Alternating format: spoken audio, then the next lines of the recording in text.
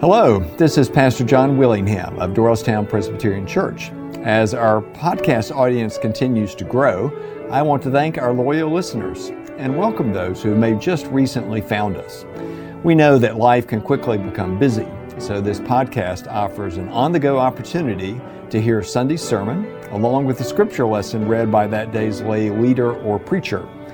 We also encourage you to visit our website at dtownpc.org to learn more about our church and all of our diverse ministries. Thank you for tuning in. The scripture lesson for this 19th Sunday after Pentecost comes from the 14th chapter of Luke, verses 15 to 24. Let us listen to God's word taken from the parable of the great dinner. One of the dinner guests, on hearing this, said to him, "Blessed is anyone who will eat bread in the kingdom of God." Then Jesus said to him, "Someone gave a great dinner and invited many.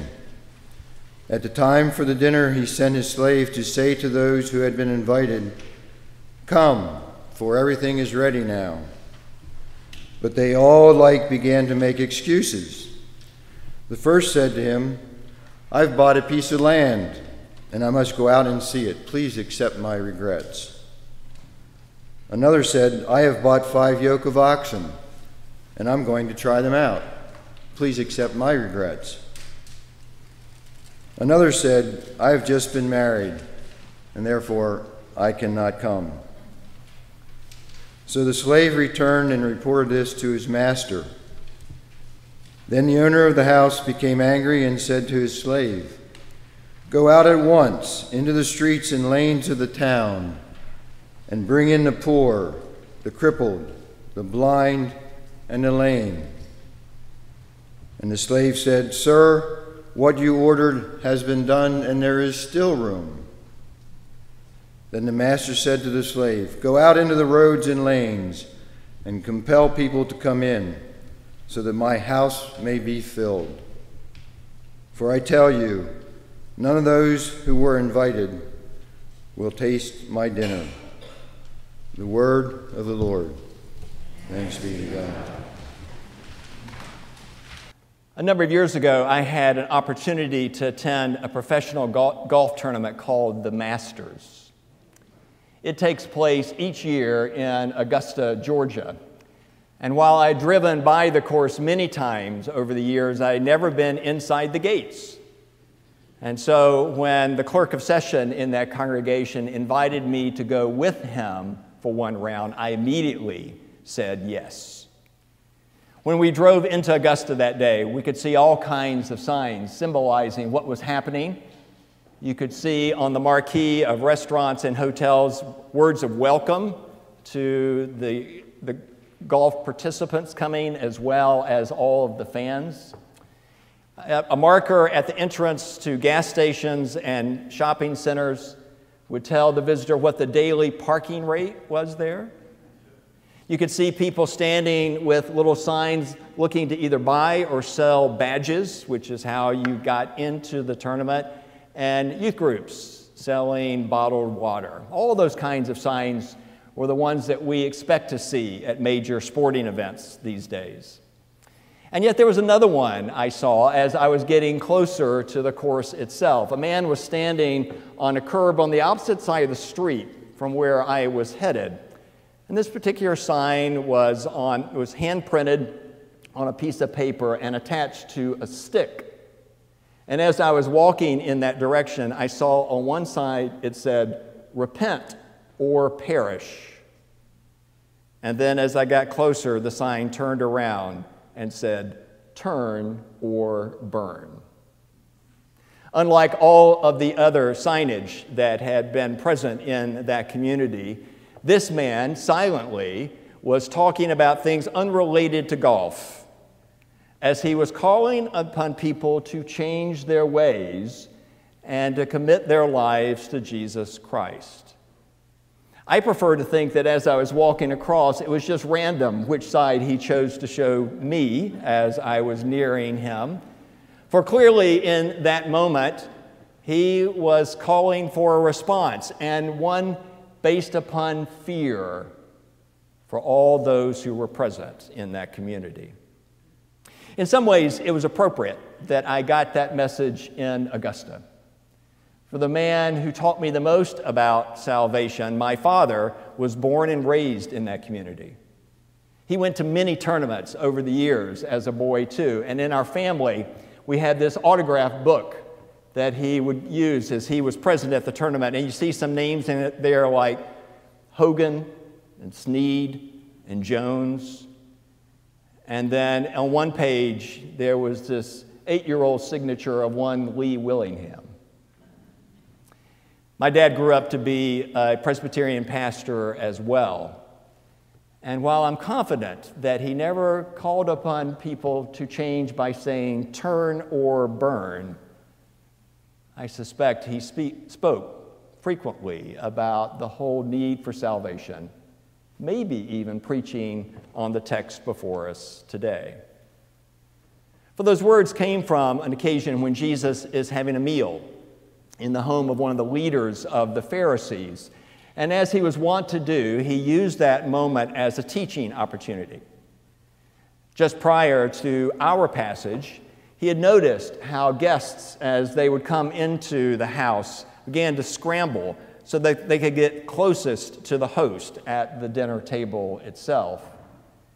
And so he said to his fellow guests that in the future, when they go to a meal, they shouldn't try to navigate those kinds of prime seating places. And if they were hosting, that they shouldn't only provide a meal when the guest could repay the favor, but instead, in all things, to reflect this kind of humble spirit.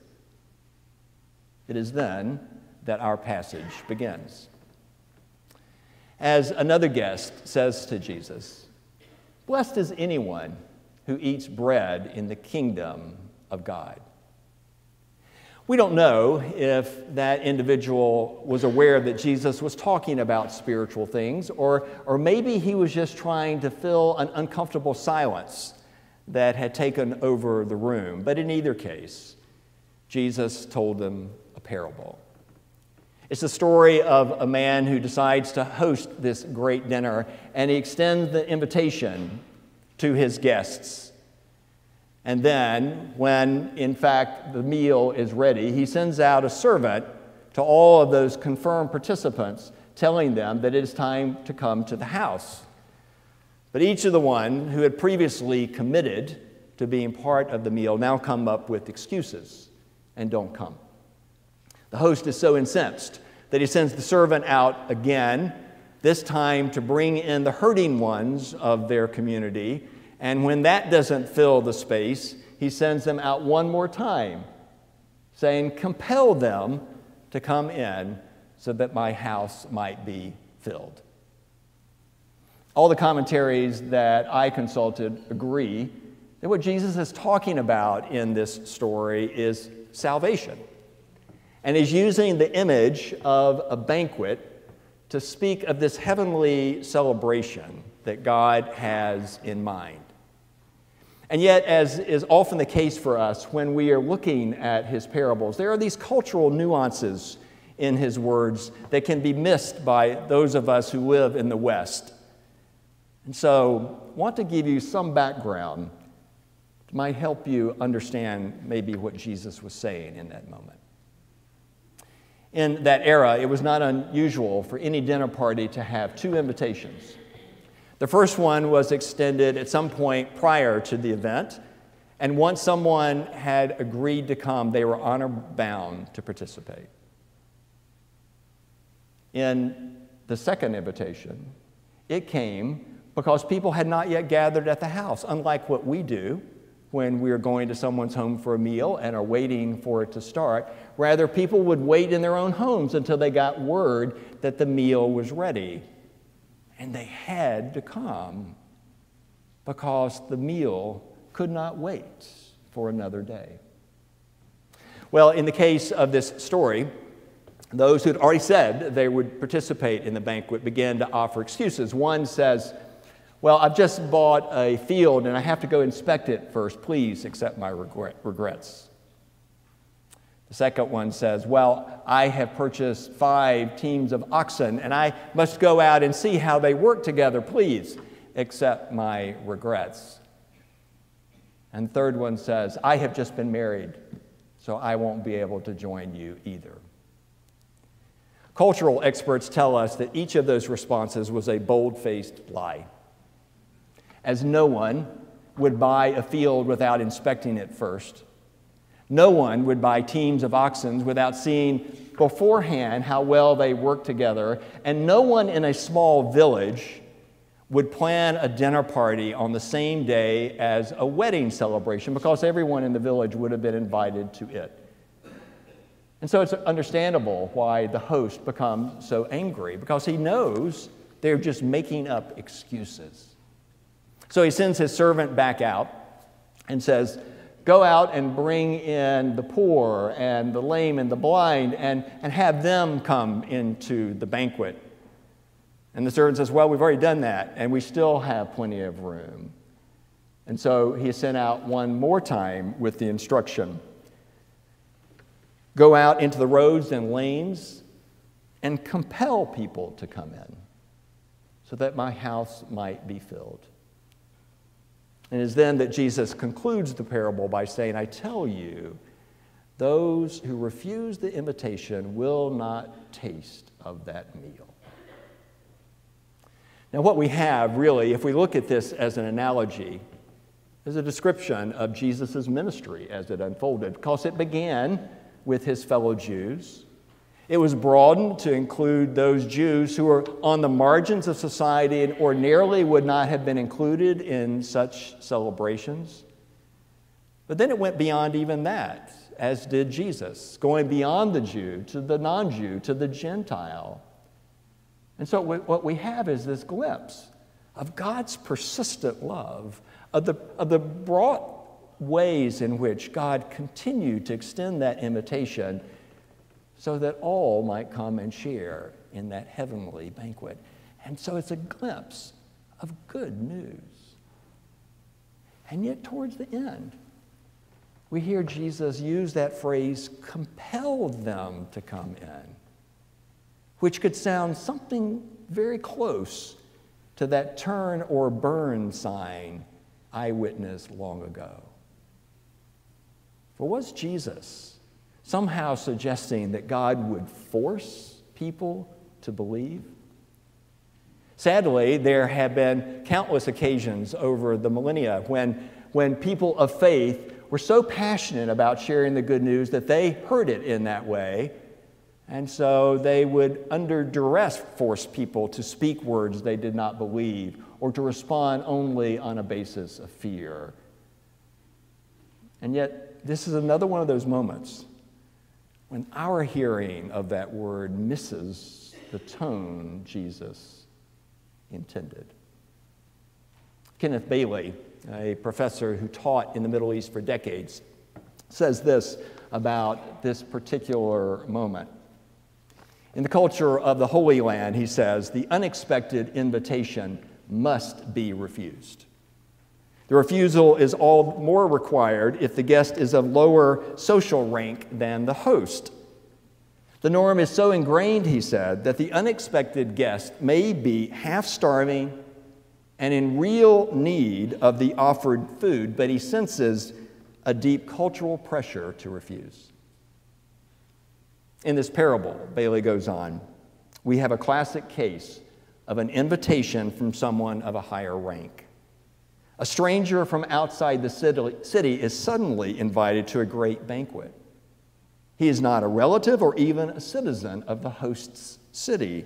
The offer is generous and delightful, but, thinks the stranger, he cannot possibly mean it. After some discussion, the servant will finally have to take the startled guest by the arm and gently pull him along. There is no other way to convince him that he really is invited to the great banquet, irrespective of being a foreigner.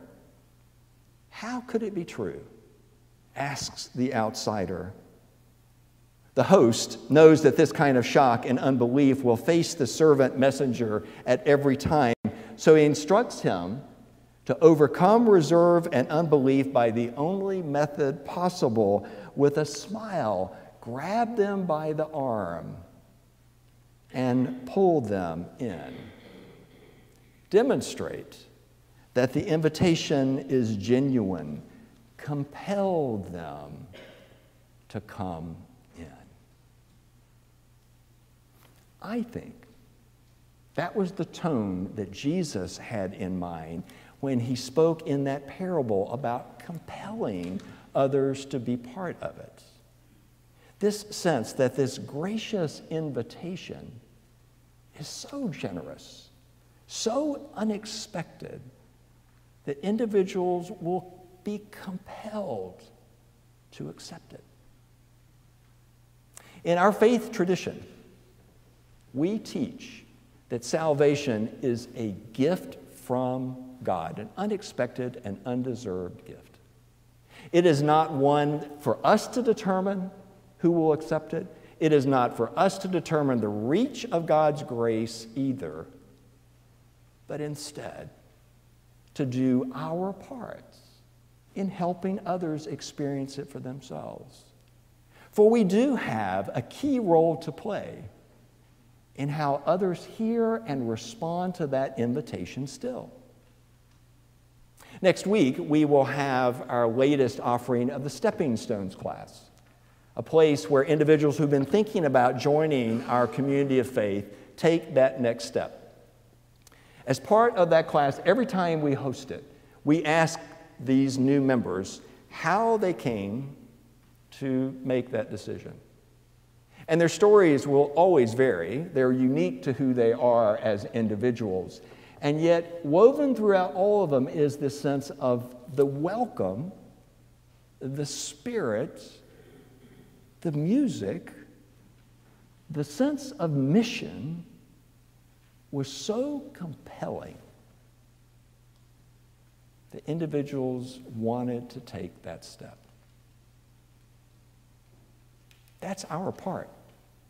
And it has always been a key part of how it is that people hear and accept that ongoing invitation from God. In a book called The Society of Salty Saints, there's a true story told of that kind of experience for a man named Chester. Chester had struggled with alcohol for years and finally began to turn things around. He entered into an outpatient treatment program and at the same time started attending a congregation. And after a few months, he decided to join it, and he made a profession of faith.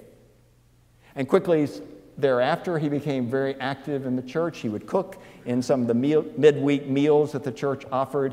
He ran a clothing closet the church had for homeless neighbors. And so one Sunday, he was asked to speak before his congregation.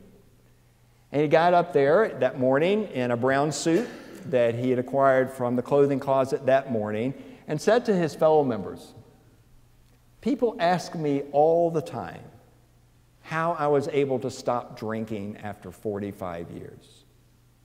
They want to know how it is that someone like me is now cooking meals, is now running the clothing closet, is now reading their Bible."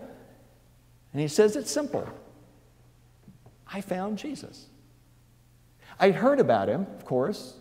I'd heard he was in the Bible or in some church somewhere, and I went looking a couple times, but I never found him. But then I came here, and I saw him in the faces of the members in this church. And I knew right then I wanted to be part. Jesus tells this wonderful story about this banquet to which God continually invites persons to come. And he made clear that God was not trying to have people say things they don't believe. That God is not one who seeks to evoke fear to engender that kind of response either, and that God is not deterred by the kinds of excuses that human beings still are prone to offer. But instead, that this gracious invitation continues to be offered to all humankind in the hopes that yet others will accept it for themselves.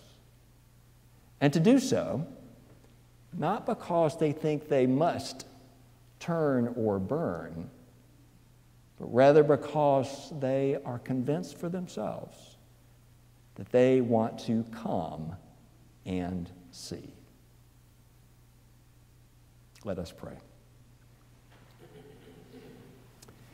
We give thanks, O God, for the incredible gift that you have offered to each one of us, and for the ways that you often speak those words, demonstrate that life through frail people like us. Help us to recognize those opportunities that you still place before us each day, that even through us, others might begin to hear for the first time the invitation that still is extended. For it is in Jesus' name we pray. Amen. Thank you again for joining us today. Once again, I invite you to check out dtownpc.org for information about our worship and programming for all ages.